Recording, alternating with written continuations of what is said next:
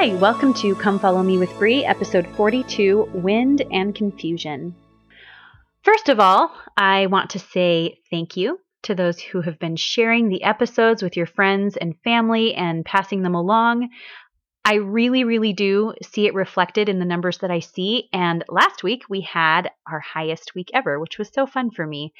I really like to think about how the Lord is hopefully responding to my sincerity and my sincere desire for this just to reach anyone who might be helped from it and who might need the kinds of things that I say. I think I'm probably not for everybody. I think that maybe for some people, I'm a little too harsh or whatever. You know, every single podcast isn't for every person.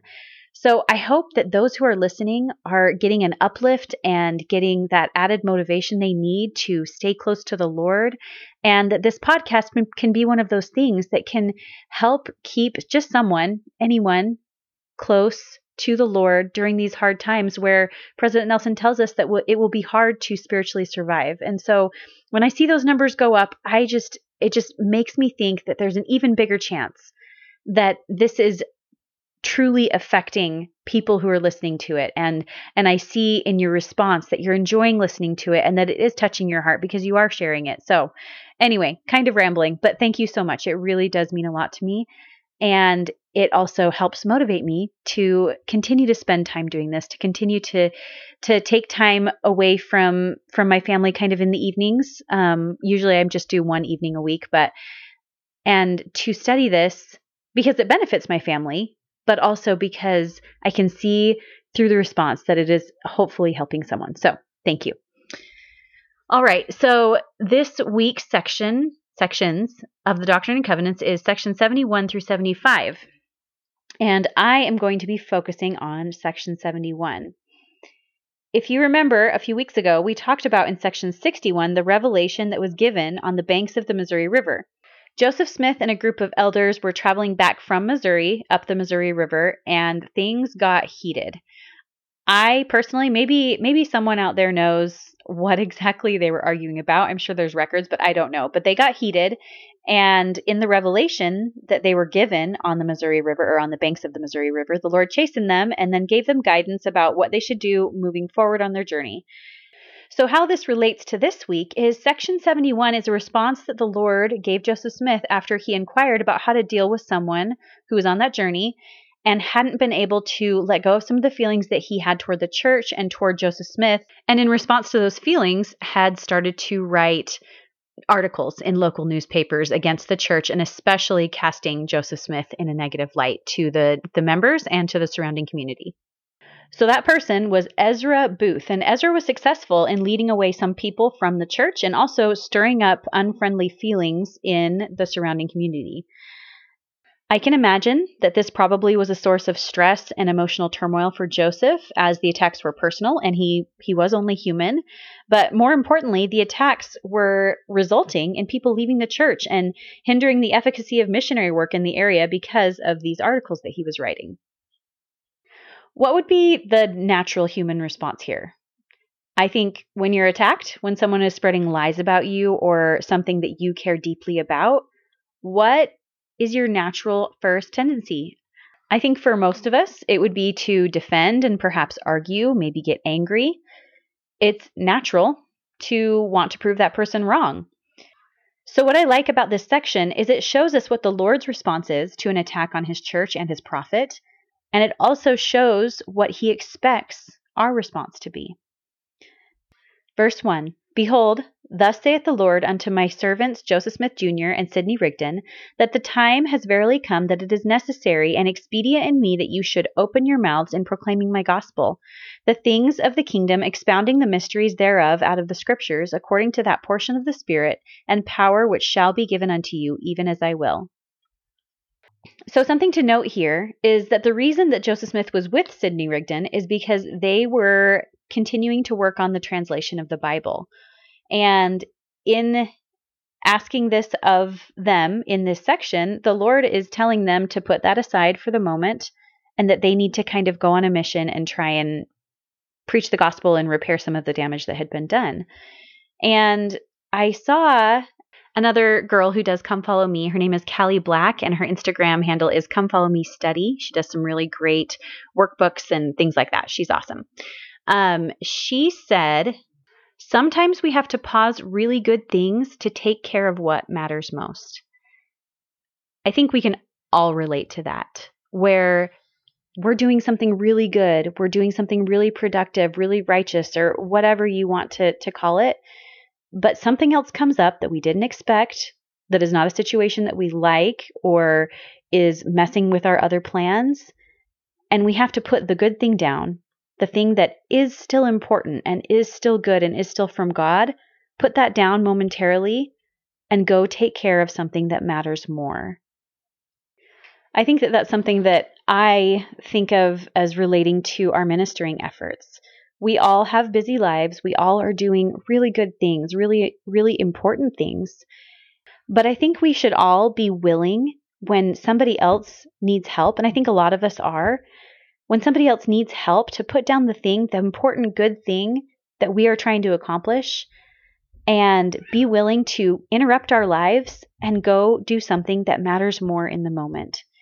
And one thought I have when I think of those kinds of things is most of us, I think most human beings, when you see an emergency, like, a car crash or, somebody hurt in some way or somebody's like weeping in front of you, of course you're going to drop whatever you have going on and go help that person, go be there for that person. But usually those kinds of needs, when someone really needs you, a lot of times it's not going to be that visible. So that's where we need to keep praying to the Lord that we will notice and seek out ways we can help other people live and stay close to the Lord. And something I pray for often in my own prayers is to have the ability, have the awareness to notice when other people could use my help. Because a lot of times, I think this is something that I very actively struggle with, is I get so wrapped up in what I'm doing and what my family needs that I think I often might miss when someone else could use my help, and when the Lord would use me if I was paying enough attention to notice that He would use me if I was following those promptings, and if I was close enough to the Spirit to hear Him communicating with me, telling me that that person needs me. Now, of course, there's always balance, and we all need to have boundaries of some kind, but that's where the Spirit comes in handy. Heavenly Father knows what is most important for each of your actions every day. And so when we're staying close to the Spirit, when we're asking for active guidance and we're following through with that, we're going to know what is most important for us to pay attention to at that time. And sometimes that's going to be our own personal lives and our own personal efforts and our family. And sometimes we might need to put that really good thing down to pay attention outside of our own little bubble. Okay, kind of got off on a little tangent side note over there. So to continue talking about verse 1, first and foremost, the Lord uses one of my favorite phrases that has occurred several times in the scriptures as we've talked about it in this podcast, which is open your mouths. That was the title of one of my episodes a few weeks back. We have learned from President Nelson that the Lord loves effort. And in reference to speaking about the gospel of Jesus Christ, the command given to missionaries in the Doctrine and Covenants is to open your mouth in proclaiming the gospel. That phrase feels impactful to me because when I read it, it feels like it implies that not a whole lot of planning and forethought is needed when we're guided by the Spirit. When I open up my computer program to record this podcast, I usually say a prayer before I start. And one of the things that I pray is that I have these things planned to say. Like I have my notes, I'm following my outline.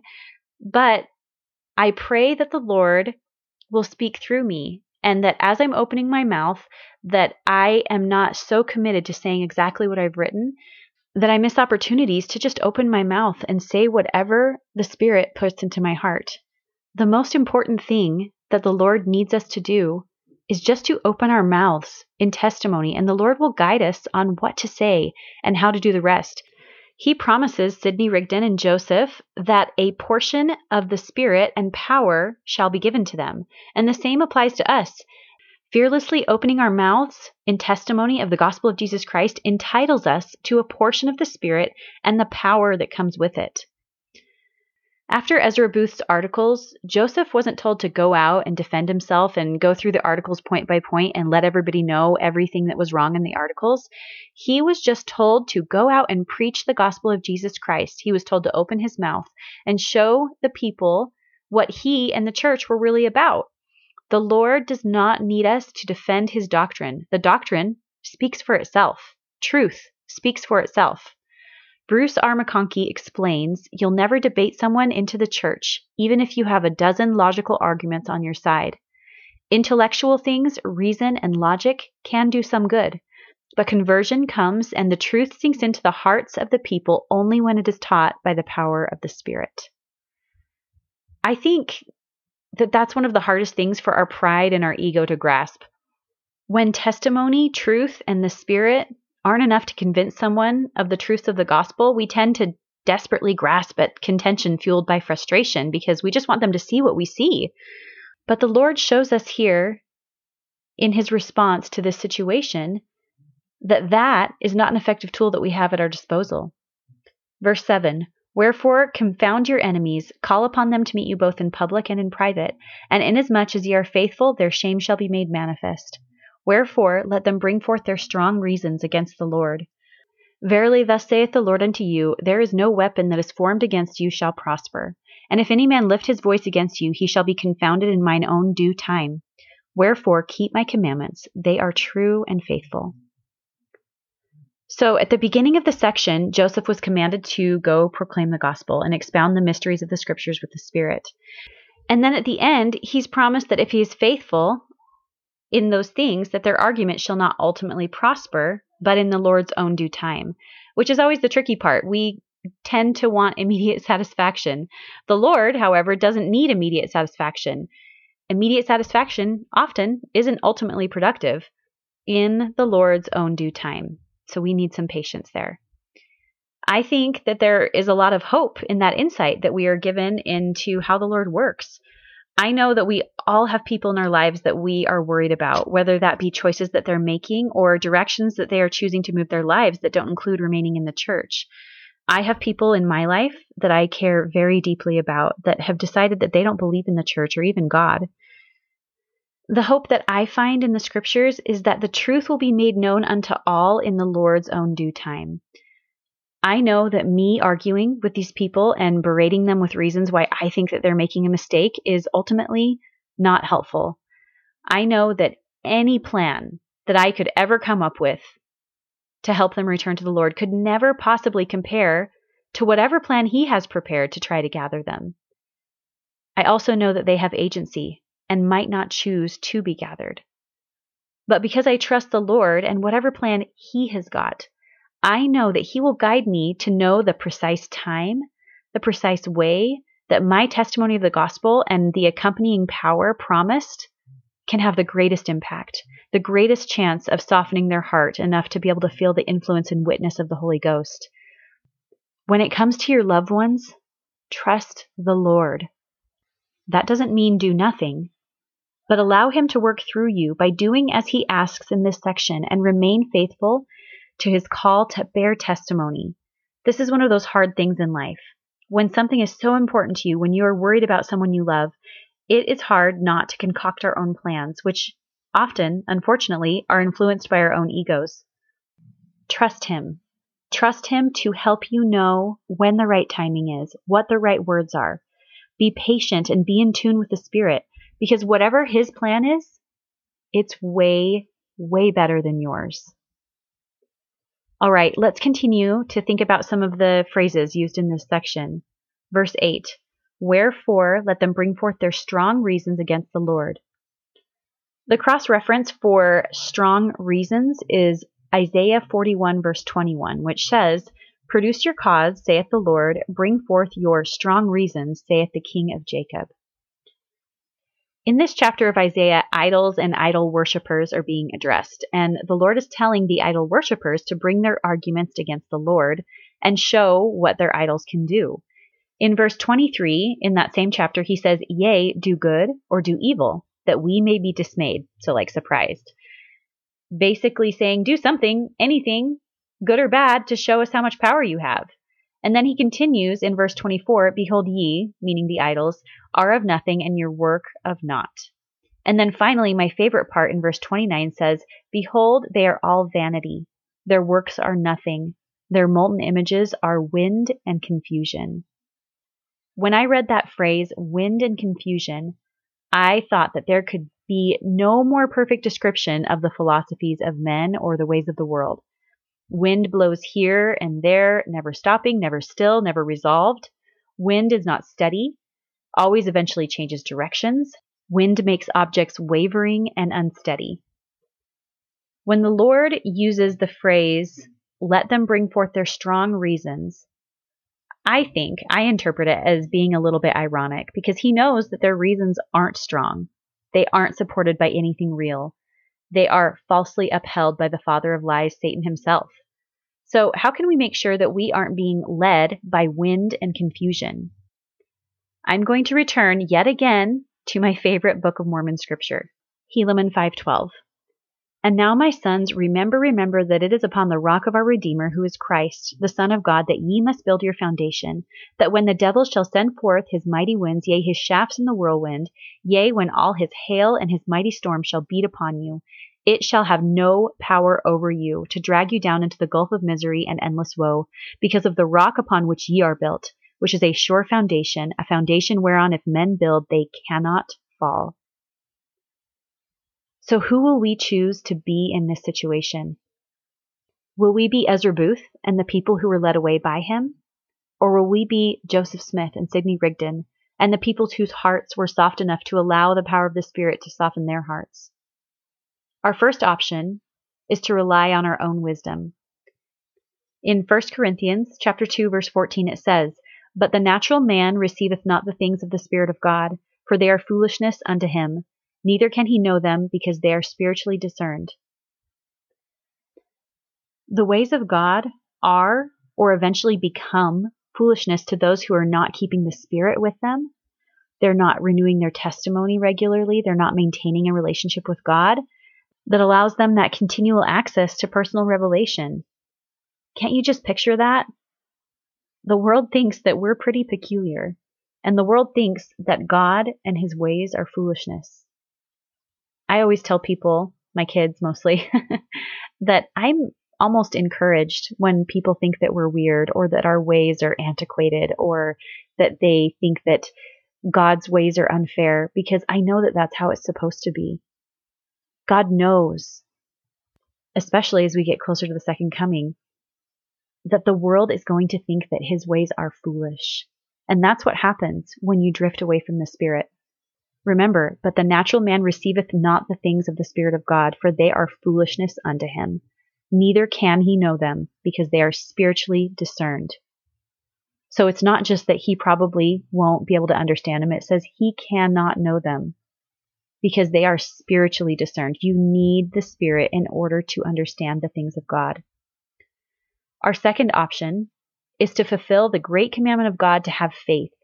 Everything hinges on that. Previous to the scripture that I just read in Corinthians is a promise given by God to those who will love him. 1 Corinthians verse 9. But as it is written, eye hath not seen, nor ear heard, neither have entered into the heart of man the things which God hath prepared for them that love him. But God hath revealed unto us by his Spirit, for the Spirit searcheth all things, yea, the deep things of God. For what man knoweth the things of a man, save the spirit of a man which is in him? Even so the things of God knoweth no man but the Spirit of God. Now we have received not the spirit of the world, but the Spirit which is of God, that we might know the things which are freely given to us of God. We cannot imagine all the things that God has prepared for those who love him, for those who trust him, those who follow his command to feed his sheep, to follow the commands he gave to Sidney Rigdon and Joseph Smith to open their mouths in proclaiming the gospel. When we come in contact with people who want to argue with us, criticize the church, or criticize us for believing in the church, I hope we all remember the voice of the Lord coming to the Nephites and Lamanites in the Book of Mormon. And it came to pass that when they heard this voice, and beheld that it was not a voice of thunder, neither was it a voice of great tumultuous noise. But behold, it was a still voice of perfect mildness, as if it had been a whisper, and it did pierce even to the very soul. When we are attempting to gather others to the Lord, all of our bluster and self-righteousness cannot even begin to compare to the effect of sincere and righteous emulation of the perfect mildness, meekness, humility, patience, and love of the Savior as we bear pure testimony of the truth. Doctrine and Covenants 84:35. The word of the Lord is truth, and whatsoever is truth is light, and whatsoever is light is spirit, even the Spirit of Jesus Christ. And the Spirit giveth light unto every man that cometh into the world, and the Spirit enlighteneth every man through the world, that hearkeneth to the voice of the Spirit. Because of that, there is hope for every person on the earth who has lost their way, and your only job is to be faithful and open your mouth as you are directed by the Spirit. If we do that, I have absolutely no doubt that currently unimaginable miracles in the lives of the people that you love can happen. Moroni 7:27. Wherefore, my beloved brethren, have miracles ceased because Christ hath ascended into heaven, and hath sat down on the right hand of God, to claim of the Father his rights of mercy which he hath upon the children of men? For he hath answered the ends of the law, and he claimeth all those who have faith in him, and they who have faith in him will cleave unto every good thing. Wherefore he advocateth the cause of the children of men, and he dwelleth eternally in the heavens. And because he hath done this, my beloved brethren, have miracles ceased? Behold, I say unto you, nay, neither have angels ceased to minister unto the children of men. Have miracles ceased? Is the possibility of miracles for you or your loved ones, is that gone? I bear my testimony that they have not. That no one you could list is out of the reach of the Savior, and that angels are here among us to minister not only to you, but to those who you love, to those he loves. He loves more than you love, who are lost. To quote the song, dear to the heart of the shepherd, he is earnestly calling, tenderly pleading today, will you not seek for my lost ones, off from my shelter astray? Green are the pastures inviting, sweet are the waters and still. Lord, we will answer thee gladly, yes, blessed Master, we will. Make us thy true under-shepherds. Give us a love that is deep. Send us out into the desert, seeking thy wandering sheep. Out in the desert they wander, hungry and helpless and cold. But off to the rescue he hastens, bringing them back to the fold. He has a plan, and all we need to do is trust him, be faithful, and be willing to open our mouths. And I say these things in the name of Jesus Christ. Amen.